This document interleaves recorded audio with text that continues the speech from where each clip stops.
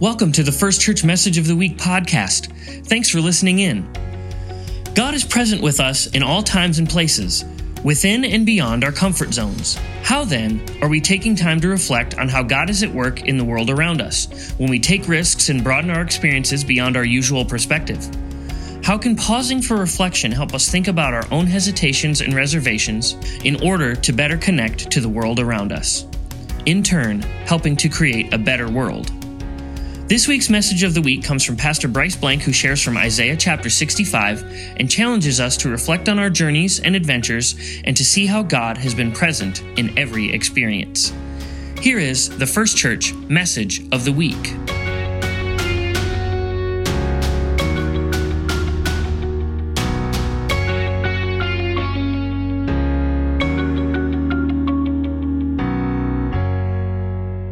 I don't know about you guys, but I think Sandy did a really good job. All right, let's focus on Jesus.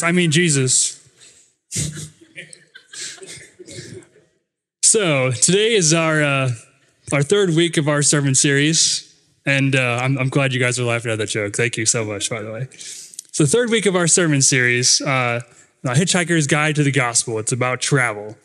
And in our first week, Pastor Jen prepared us to leave home, and she challenged us to consider where God might be calling us to embark on a spiritual journey.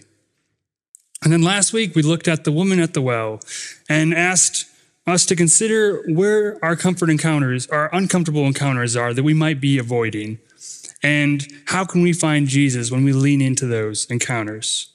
And so today we'll wrestle with the realities that when we reflect on our newfound experience and our broadened perspectives, we find discrepancy between our dreams and reality. But first, let's take a look at Isaiah chapter 65. If you have your Bible or your Bible app, or you want to look on the screen, Isaiah chapter 65, verses 17 through 25. For I am about to create new heavens and a new earth. The former things shall not be remembered or come to mind, but be glad and rejoice forever in what I am creating. For I am about to create Jerusalem as a joy, and its people as a delight. I will rejoice in Jerusalem and delight in my people. No more shall the sound of weeping be heard in it, or the cry of distress. No more shall there be in it an infant that lives but a few days, or an old person who does not live out a lifetime. For one who dies at 100 years will be considered a youth, and one who falls short of 100 will be considered accursed. They shall build houses and inhabit them. They shall plant vineyards and eat their fruit. They shall not build and another inhabit. They shall not plant and another eat. For the days of a tree shall the days of my people be, and my chosen shall long enjoy the work of their hands. They shall not labor in vain or bear children for calamity. For they shall be offspring blessed by the Lord, and their descendants as well. Before they call, I will answer. While they are yet speaking, I will hear. The wolf and the lamb shall feed together. The lamb shall eat straw like the ox, but the serpent, its food shall be dust. They shall not hurt or destroy on all my holy mountain, says the Lord. Here ends our reading. So do you remember the first time you ever drove a car? Or do you remember learning how to drive? I remember learning how to drive, and the first time I found it was very complicated and confusing and downright terrifying at the same time. There was so much to understand all at once. I had to do things with my hands and my feet, both at the same time, and it's kind of like someone who has short fingernails, watching them trying to peel off a label. It's going to happen. It's going to get there, but it requires a lot of focus, and it's probably pretty painful to watch, right? That's me learning to drive. And when I eventually was able to figure out how to coordinate my hands and my feet, I had to learn all the other things involved with driving, traffic laws, being safe, and, that thing called a blinker when we have to turn places. And for me, specifically, I had a really hard time with trying to figure out how to maintain a certain speed and also how to keep myself a certain distance, a certain safe distance away from cars in front of me. And I remember one time specifically, I was on my way into school with my mom. She was in the passenger seat, and I was driving one of the first times. And it was always the worst. No offense, Mom, if you're watching. It was always the worst driving with my mom rather than my dad, because she would just yell out things as she got scared, and her hand would instinctively come over across our chests and be like, oh, okay. So it was just a lot more intense experience. And so we're driving into town and to school, and we go down a big hill, and then there's this area where there's a bunch of curves and it's really windy. And so as we're approaching this curvy area at the bottom of the hill, my mom starts to yell at me, use your brake. And I'm yelling at her, I know, which in fact I did know, but was not using the brake. And so we get to this curvy section, we take it about 50 miles an hour. I'm barely staying on the road. And the speed limit, mind you, is probably about 25 in this area. So I'm definitely well above what's safe. And thankfully, at the end of this curvy section, it kind of goes down and it dips up and it straightens out and then comes to a stop sign. And so naturally, I was able to kind of slow down when I got to the straightaway, and momentum kind of pulled me down and we got to a stop. And there's just that moment. And it's just utterly quiet. And my mom and I look at each other, and I have that moment of reflection as she takes her arm off my chest. Okay, I thought I knew how to drive, but I'm not quite there yet. And there's a very stark difference between where I think my driving abilities are and where I want them to be, or where for safety purposes they should be.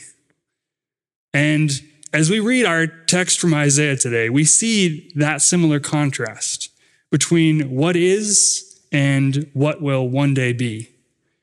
And the prophet Isaiah, he's reflecting on the state of Judah, or specifically Jerusalem. And he's sharing a vision of restoration in a time where there was a lot of looming powers around.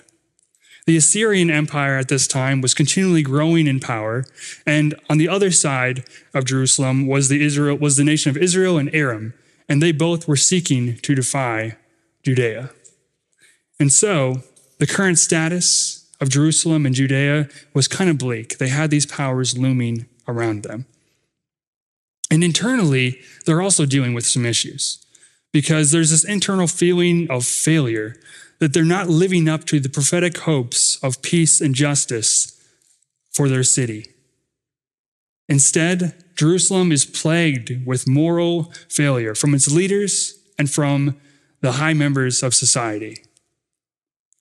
And in turn, the system that is going on at this time is hurting those who are specifically on the outside.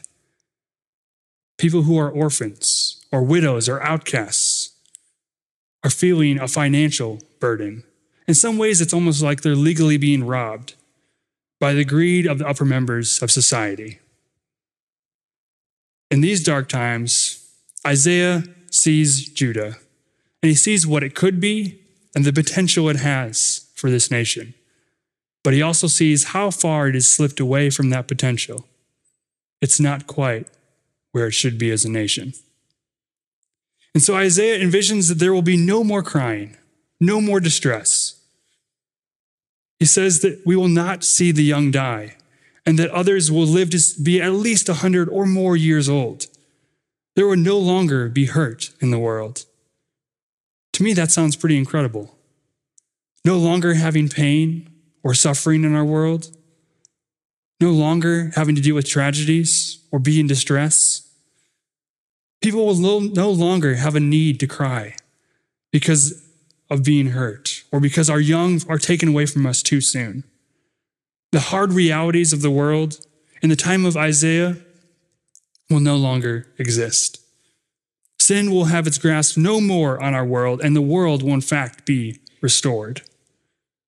As the nation of Judah, they see the dream ahead in the future. However, they know that their present reality is far from that dream. Isaiah's vision, and when we take the time to reflect on what we see in our world, when we look around us, we see that maybe we are too broken to be restored. In a way, the way we travel, and specifically we use our cars, is a lot like Isaiah's beautiful vision for the people of Judah. The ideal for us is that our cars are really nice and shiny. They're always clean. All the parts are working perfectly in harmony, just as they're designed to do. When we think of our vehicles, we think of the things that get us to travel from one place to the next. We hope that there's something reliable. We hope that there's something we can count on. We don't have to fear about them breaking down or causing us inconvenience. However, like Isaiah, we too are faced with a contrasting reality as we survey our vehicles. Because as we know, vehicles require regular maintenance to keep them running. They require us to keep an eye and maybe an ear on what could possibly be going wrong so that we know right away when something is out of place with our vehicles. And ideally, we would stay on top of the maintenance needed to keep up with our vehicles, to keep them running. But again, we probably are faced with the reality that we don't always stay on top of them as well as we should. And maybe the sign that we need to go in and see a mechanic happens when we push down on the brake pedal and we slow down a little bit slower than we should be, and we hear a little grinding on metal, right? Okay, we're well past the point of needing to replace our brake pads because we no longer have brake pads. So the idea is that we stay on top of those things. But the reality is that sometimes we don't stay on top of our maintenance. And things, small problems, become bigger problems, become even bigger problems, and sometimes they go way too far.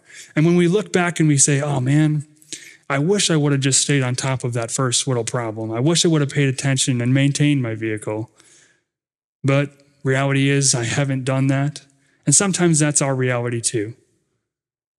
Where we should be, where things should be, are not the way we let them go. Are not the way they have gone. Speaking of travel, I experienced my first ever car accident this last year, in February actually. And I had this black 2014 Subaru Outback. And I loved this car because it had plenty of space. It had been with me through many travels. We had just put the miles on together. So me and this car, we were bonded, right? Maybe you have a car that you've been bonded to, and you know what I'm talking about. However, one day I was traveling to the church that I served down in Texas, and I came upon this intersection. And I was trying to turn left. And so this intersection required me to cross 2 lanes of traffic and go in the opposite direction. And so I came up to this intersection and I looked left. And one other thing to know about this intersection is that on the corner, on my left side, is a fence and a tree that kind of obscures the view.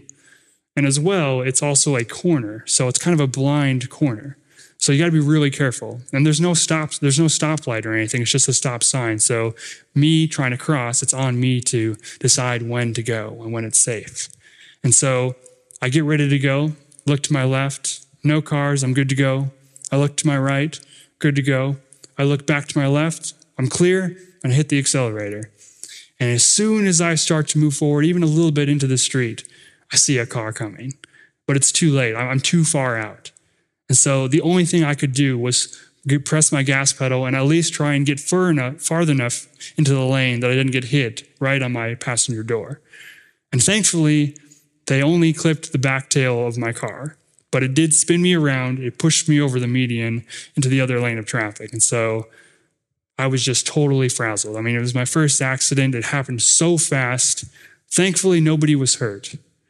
But in the minutes and hours and days to come, I couldn't help but recall that incident over and over and over in my head, wishing that it hadn't happened. And I kept wishing, what could I have done differently? If I had just done one little thing, taken a different route that day, or maybe pushed on the accelerator a little sooner, or maybe if I had just waited one more second, that wouldn't have happened. But that wasn't the reality of what had happened. And I had to reconcile that no matter what I did, I couldn't fix my car. It was totaled. I couldn't undo the accident. I couldn't take that back. Like the people of Judah, there's seemingly too much to fix in a situation, no matter how much we tried to change it. And like my car being broken in this instance, the nation of Judea is also broken at this time. And when we look at our world around us, it may seem too that our world is broken beyond repair. But today I tell you, we have a hope. As we reflect on our world and we look at what Isaiah speaks about in this vision he's cast for us, we see that not all is lost. Because while there is a difference between what Isaiah envisions and our present reality and the reality that he was in, there's still something positive to take from it. We read in verse 22 that Isaiah says, "They shall not build and another inhabit. They shall not plant and another eat. For like the days of a tree shall the days of my people be, and my chosen shall long enjoy the work of their hands." In this verse, he's comparing the people of Judah, of Jerusalem, to a tree. And what he's doing is he's actually referencing scripture in Job, chapter 14, verses 7 through 9, which says, "For there is hope for a tree if it is cut down, that it will sprout again, and that its shoots will not cease. Though its roots grow old in the earth, and its stump dies in the ground, yet at the scent of water it will bud and put forth branches like a young plant." So if the people of Judah are being compared to this tree, then that means that while they may fall, there is still hope that they will grow again out of what is broken. That something even more beautiful might perhaps come of it all. That for them, there is a hope that all is not lost. A hope of restoration. And that hope of restoration is found in Jesus. Our reflection brings us to hope of a better world that is found in Jesus all around us.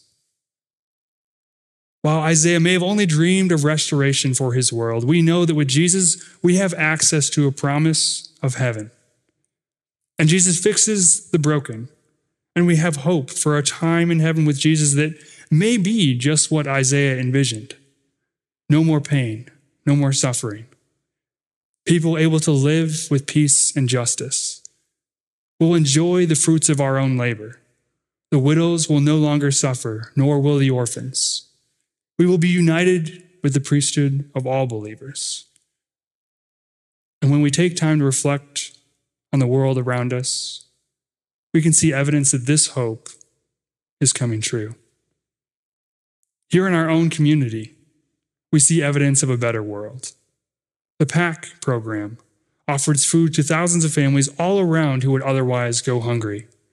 The Beacon Center gives women and children a safe place to go when they don't have anywhere to go. The Boys and Girls Club offers a place for kids to come, to hang out, to be safe, to have a healthy meal, and to learn about important values like being kind to one another. Here in our own community, we have hope of Jesus realized.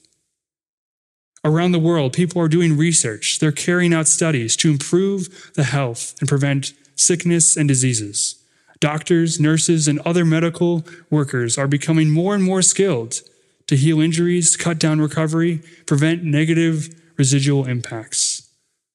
Mental health awareness has grown now more than ever, and it's no longer hard to get the help for those who need it and assistance that's needed. Every day, our world comes closer and closer to solving world hunger.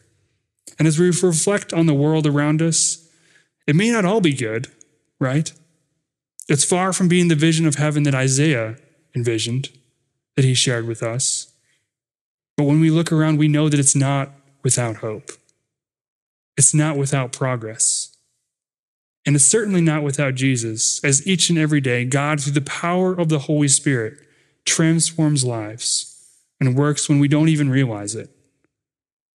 So we can boldly declare that all is definitely not lost. So even though we may not be good at driving right away when we first start off, we learn, we progress, we get better. And through our reflection, though it might lead us to look at the world as too far gone, too broken to be restored, further reflection leads us to a hope in Jesus. A hope that here on earth, Jesus works to restore us every day. And when we take time to reflect on our travels and where those take us, we might be scared of what we see. But as believers and followers of Christ, when we look at our own reflection, the hope is that we will see a little bit of Jesus in us too. And Jesus gives hope to all that is not lost. Amen. Please pray with me. Wonderful and loving God, we thank you for the many places you take us, for the places that we travel far from here and the places we travel close to home, for the ways that we are brought into new perspectives and new encounters, though they may be challenging. And then as we take time to reflect on what you show us in our travels along this journey of life, lead us to you. Let us find hope in Jesus that when we are downtrodden, when we are discouraged, when we face anxiety and fear and distress, when we think that the world is too far gone, it's too broken to be healed, that you would bring us to Jesus, that he is our hope. He is our restoration for a better world. In your name we pray. Amen. Thanks for joining us for the First Church Message of the Week. To stay connected, subscribe to this podcast and follow us on Facebook. For more information like our church calendar, worship times, and upcoming events, visit our website at watertownfirst.church. This has been the First Church Message of the Week.